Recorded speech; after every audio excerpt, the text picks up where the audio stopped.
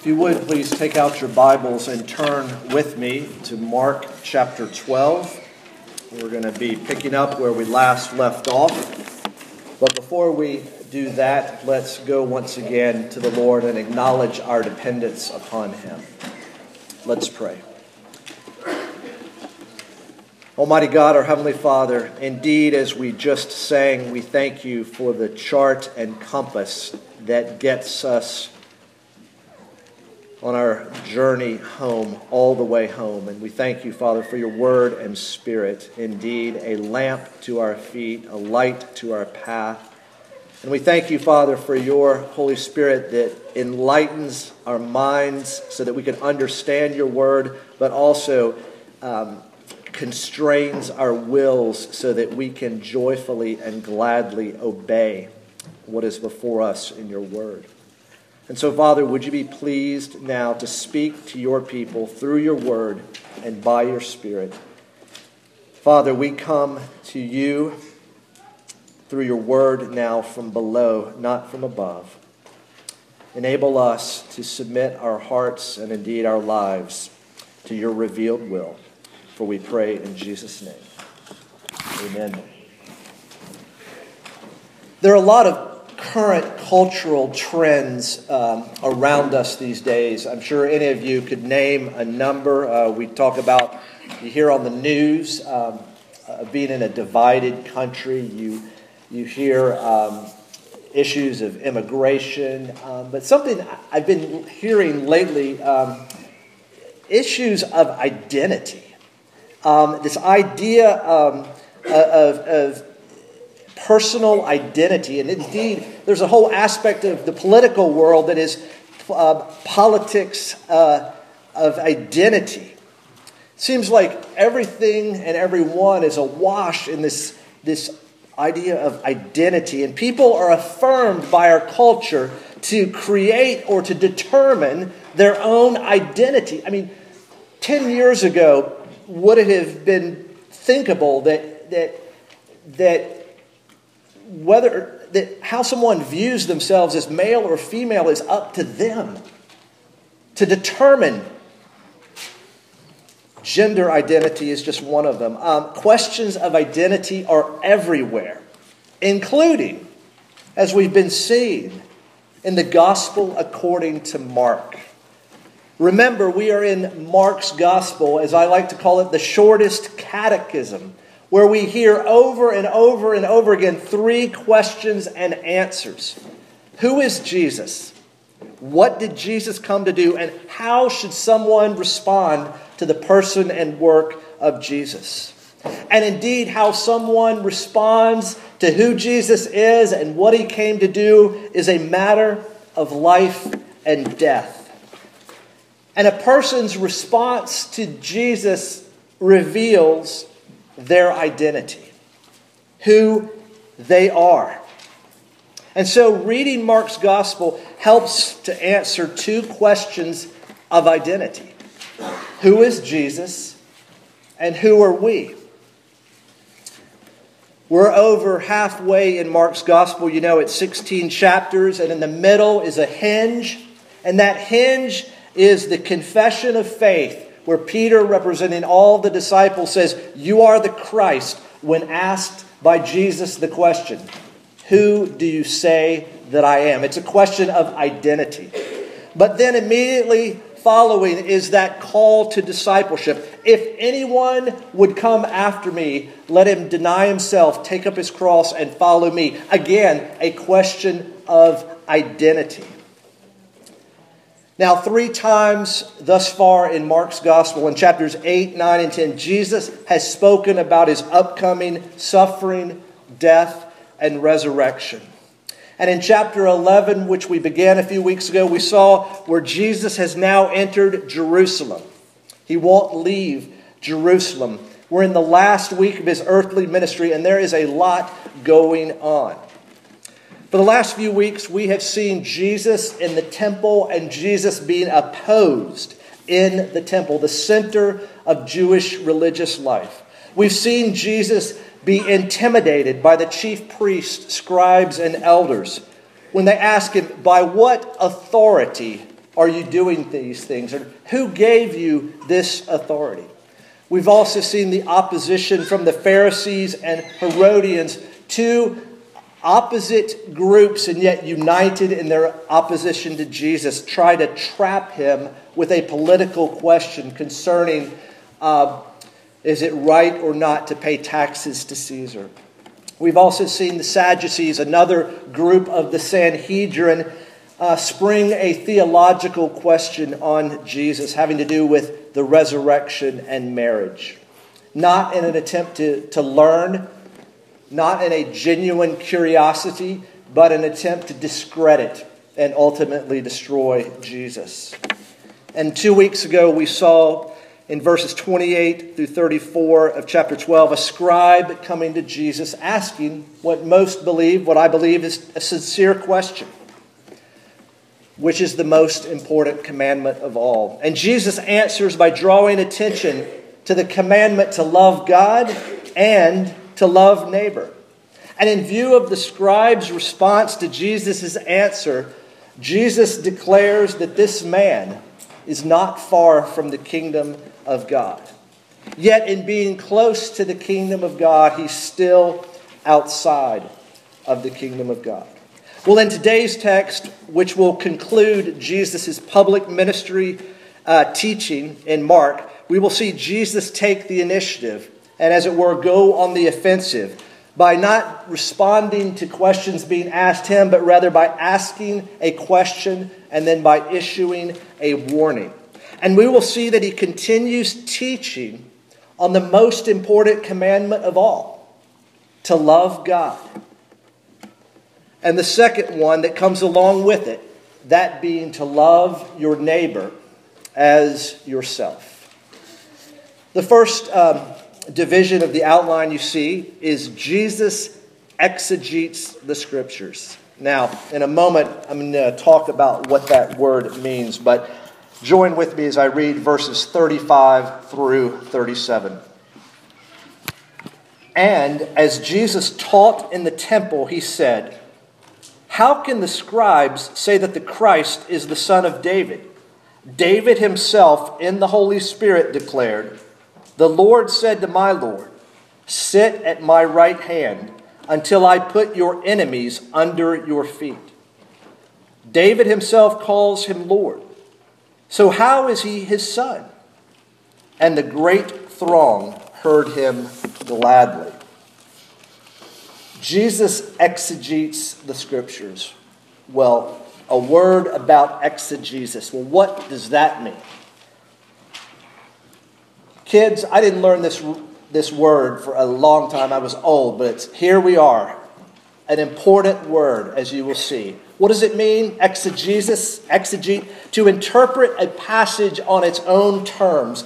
Literally, the Greek word means to draw out, like you would be drawing water out of a well. And the goal in exegesis is to analyze passages carefully so that the words and intent of the passage are as clear as possible. Now, in addition to exegesis, there is eisegesis. And that is reading meaning into a text rather than reading a meaning from a text.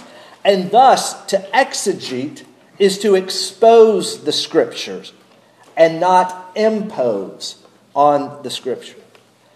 Jesus explains and opens up the Scripture here. He exegetes, he exposes, he draws out by asking a question that you'll notice he doesn't answer. Because he wants his listener to think, to consider, to ponder. And that would be the people who heard him speak these words. That would be Mark's original readers. And that would mean us in February of 2017.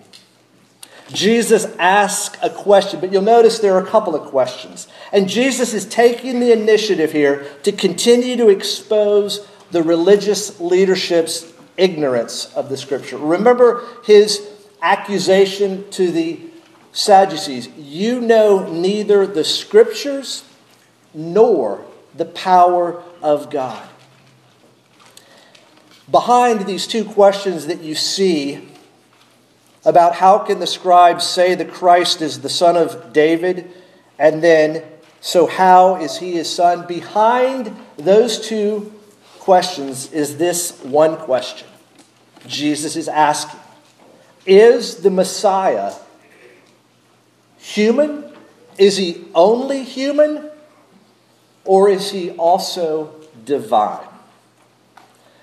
Now, Jesus' question seems to suggest that the scribes were teaching that the Christ would be subject to David. The Christ, the Messiah, the anointed one, the one that the scriptures pointed forward to, David's greater son.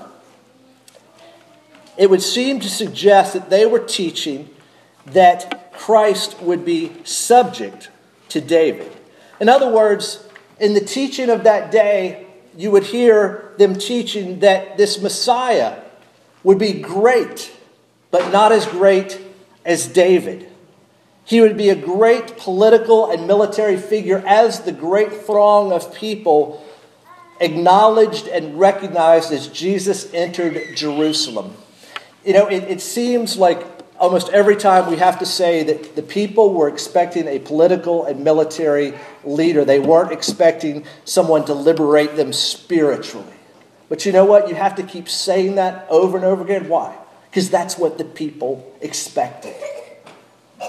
I read an article the other day. It was interesting. It said a lot of Christians that this man wrote, he said a lot of Christians that he knows spend a lot more time on political blogs and news than they do in the Bible. I mean, it's fine to be interested in politics, and my goodness, we need Christians actively involved in the civil sphere, absolutely. But is that where you're being fed? Is that where you're looking for deliverance?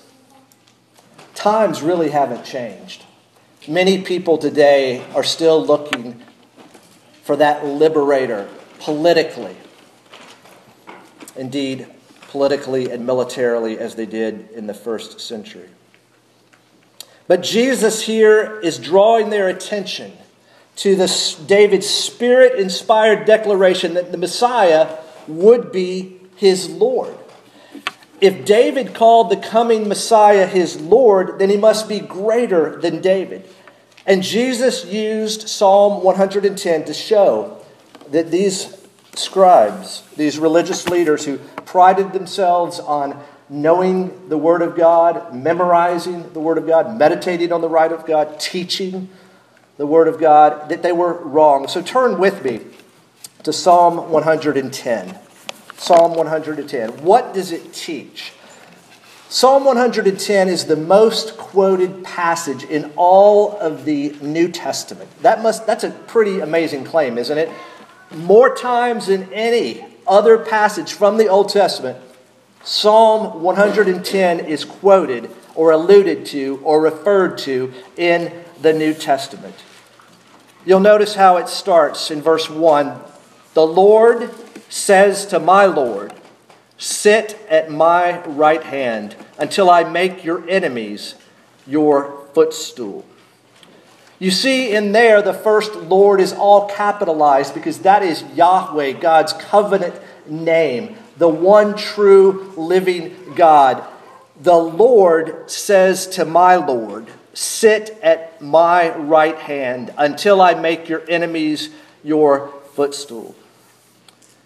The second Lord is a translation of the word Adonai, which means the ruler or the king, the Lord. And often God is referred to as both. He's the Lord God. He is the covenant-keeping, personal, knowable Lord, but he's also the ruler.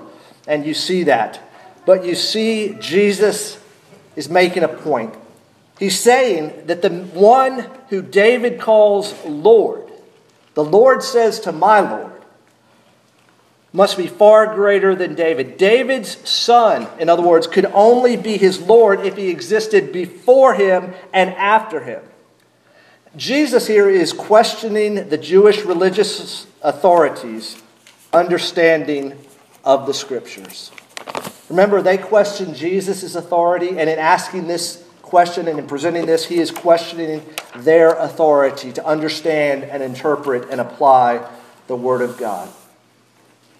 Now this, in how Jesus presents this, is forcing a re-examination of their assumptions about the identity and nature of the Messiah. Again, notice Jesus he asks the question, but he doesn't answer the question. Now, before you bash the scribes' understanding wasn't wrong as far as it went. The scribes are saying the Messiah is going to be the son of David, right? And the people recognize that as Jesus comes in to Jerusalem, and indeed blind Bartimaeus, Jesus, son of David, have mercy on me. It was recognized. But it was inadequate. It didn't go far enough. Yes, the Messiah would be the son of David, but Jesus is emphasizing, Scripture also says that this son of David would be the Lord of David. In other words, it was as good as far as it went, but it left out some information. It was inadequate. Earlier this week, I got a text from a friend who said something like, "Too few of my friends recognize this," and he attached a picture. And the picture was of a Colosseum with people in the middle and a lion getting ready to attack and devour these people standing in the middle of the Colosseum. And underneath it were these words: God loves you and has a wonderful plan for your life. Would we not agree that God loves us and has a wonderful plan for our life? Absolutely. But as you heard from our prayer and you hear elsewhere, what is the Christian life? Suffering, difficulty, trials. Does God have a wonderful plan for our lives? Absolutely. Is it a life full of suffering, battling sin, possibly losing our physical lives? Absolutely. It's good. That statement is great as far as it goes, but it doesn't go far enough. It doesn't capture the totality, the whole counsel of God's Word. And here, Jesus is just bringing that matter to bear. So how about you? Ask yourself, is your knowledge of Jesus right now adequate or inadequate? Is it partial or is it complete? Now, on the one hand, all of our knowledge is inadequate and impartial. Hey, we're talking about the second person of the Trinity. But just ask yourself, how aware are you of what Scripture says about Jesus, who's both the Lamb of God, but also the Lion of Judah? As J.I. Packer writes in his magnificent work, Knowing God, he speaks of the goodness and severity of God. Here again, Jesus is addressing the problem of an incomplete understanding, an inadequate understanding. True as far as it goes, but it needs to go further. So they are wrong because they do not know the Scriptures. And along with not knowing the Scriptures, Jesus also makes it clear that they do not obey the Scriptures. And so in addition to asking a question, Jesus issues a warning, as we will see when Jesus exposes his enemies. Join with me as I read verses 38 through 40. And in his teaching he said, "Beware of the scribes, who like to walk around in long robes and like greetings in the marketplaces, and have the best seats in the synagogues and the places of honor at feast, who devour widows' houses and for a pretense make long prayers. They will receive the greater condemnation." Now, why these two portions of Scripture, I believe, are tied together. Notice verse 35, "and as Jesus taught." And verse 38, "and in his teaching, he said." So Jesus not only exegetes the Scriptures, he exposes them, he opens them up, he also opens up and exposes his enemies. Enemies? Really? Jesus has enemies? Of course, we know that there are those that are opposing him, but is it really right to say that Jesus is exposing his enemies? Isn't that a little bit over the top language? Well, consider this. In both James and 1 Peter, one we read this part and the other we didn't. We see this, that God opposes the proud. God opposes the proud. Most of us know that we've got three enemies: the world, the flesh, and the devil, which we battle variously. It's also possible to have God as your enemy. God opposes the proud. Jesus is addressing the fact that their behavior is external. They sought honor from men instead of the honor that comes from the Lord. They were proud. They craved recognition and status. They used their position to further themselves. They are focused on earthly power. And who should that remind us of? The disciples, wanting to be great in the kingdom. What's interesting is in looking at their behavior as being external, there's really no love for God. The first table of the law, the first 4 commandments, there's no love for God. There's a lot of love for themselves and the honor that should go to God. And interestingly, in doing this, as we saw in our talks about the 9th commandment recently in class, they're bearing false witness about who they were. Hypocrisy is not trying to obey God and falling short, which is what all of us do. Hypocrisy is pretending you are pious and holy when you're not. Jesus is addressing hypocrisy, the wearing of a mask, the wanting to appear more godly to those around you than wanting to be humble before the Lord, knowing that your only righteousness and holiness is coming from Him and not from yourself. Their behavior is external. There's no love for God, but interestingly, their behavior is also immoral. There's no love for neighbor.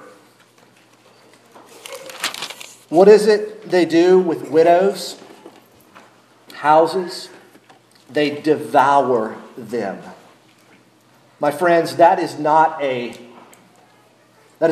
good, kind, pleasing, pleasant word. You see, at this time, scribes were dependent upon the gifts of people.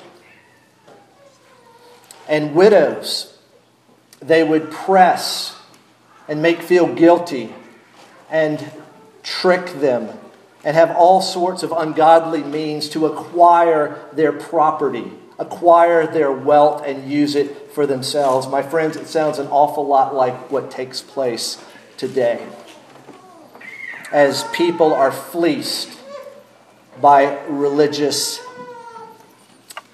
practices.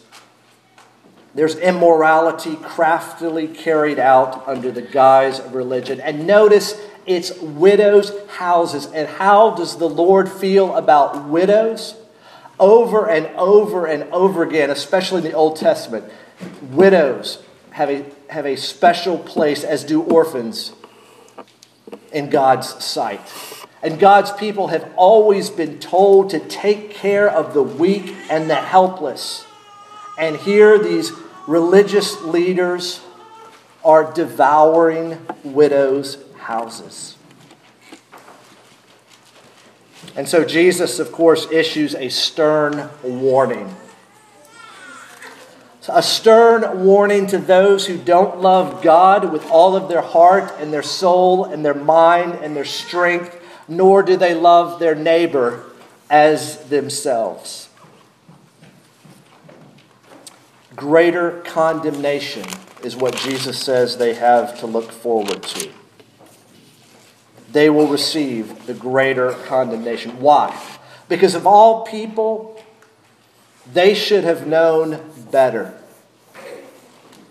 With Mark mentioning how the scribes treat widows, he is setting up the next narrative account of Jesus' observation of a widow and then what Jesus will teach his disciples. So not only did the scribes here, we see, have a superficial doctrine. It didn't go deep enough. It didn't go far enough. They also had a superficial practice. And with these solemn words, Jesus' public teaching in Mark is ended. From here on out, he'll be focused once again on his disciples. He won't focus on the crowds. He won't focus on the religious leadership, but into those men whom he will entrust the furtherance of the gospel. Well, let's finish up now by going back to the title as it calls us to ask us a few questions about identity. And remember that Scripture is like a window through which we see who God is and what God does. Through Scripture, God reveals himself to us. But Scripture is also like a mirror into which we look and we see ourselves. So the question first is this: who are you? Are you someone who hears Jesus gladly? Did you get that? The crowds heard Jesus gladly. Are you someone who looks to Jesus to rightly interpret the Word of God? Are you someone who hears and heeds the warnings he issues? Who are you? But then again, here's this question: who is Jesus?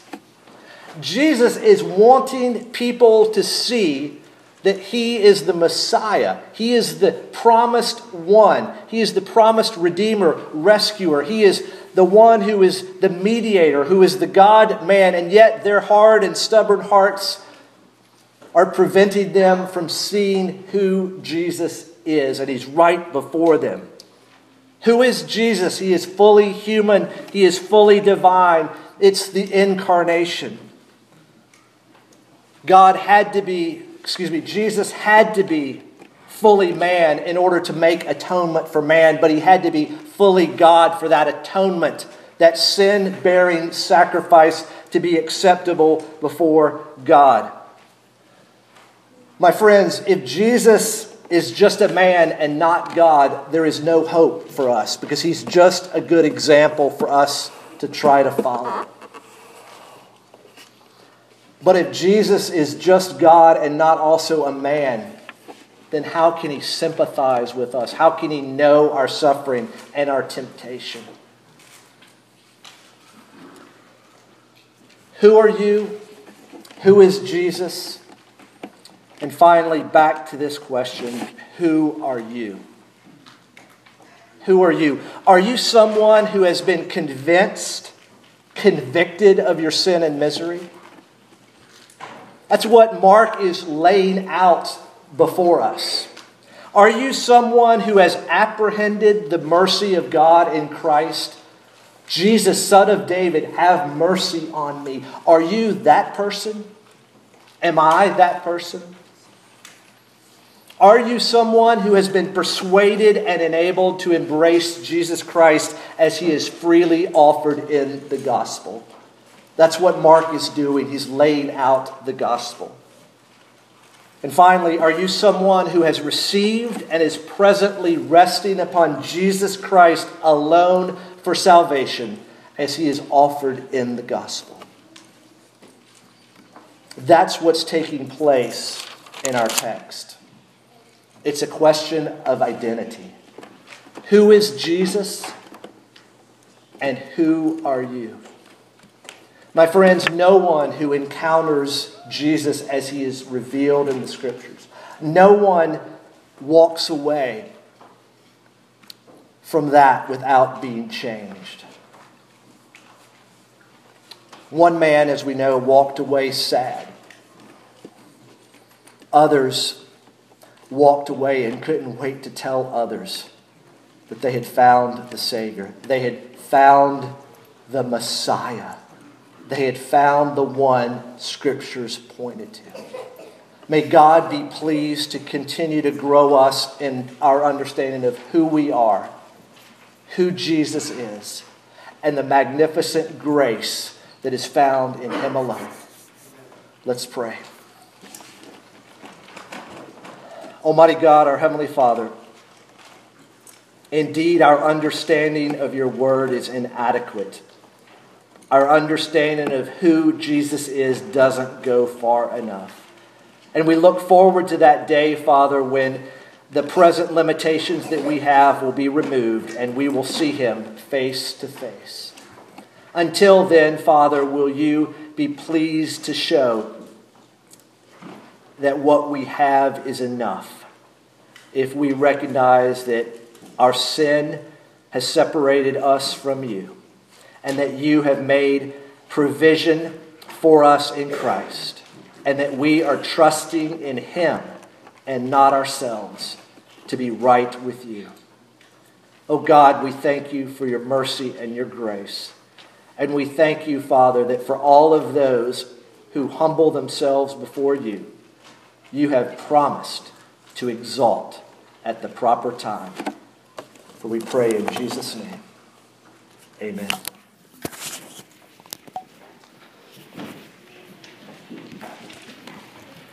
Who is Jesus? We respond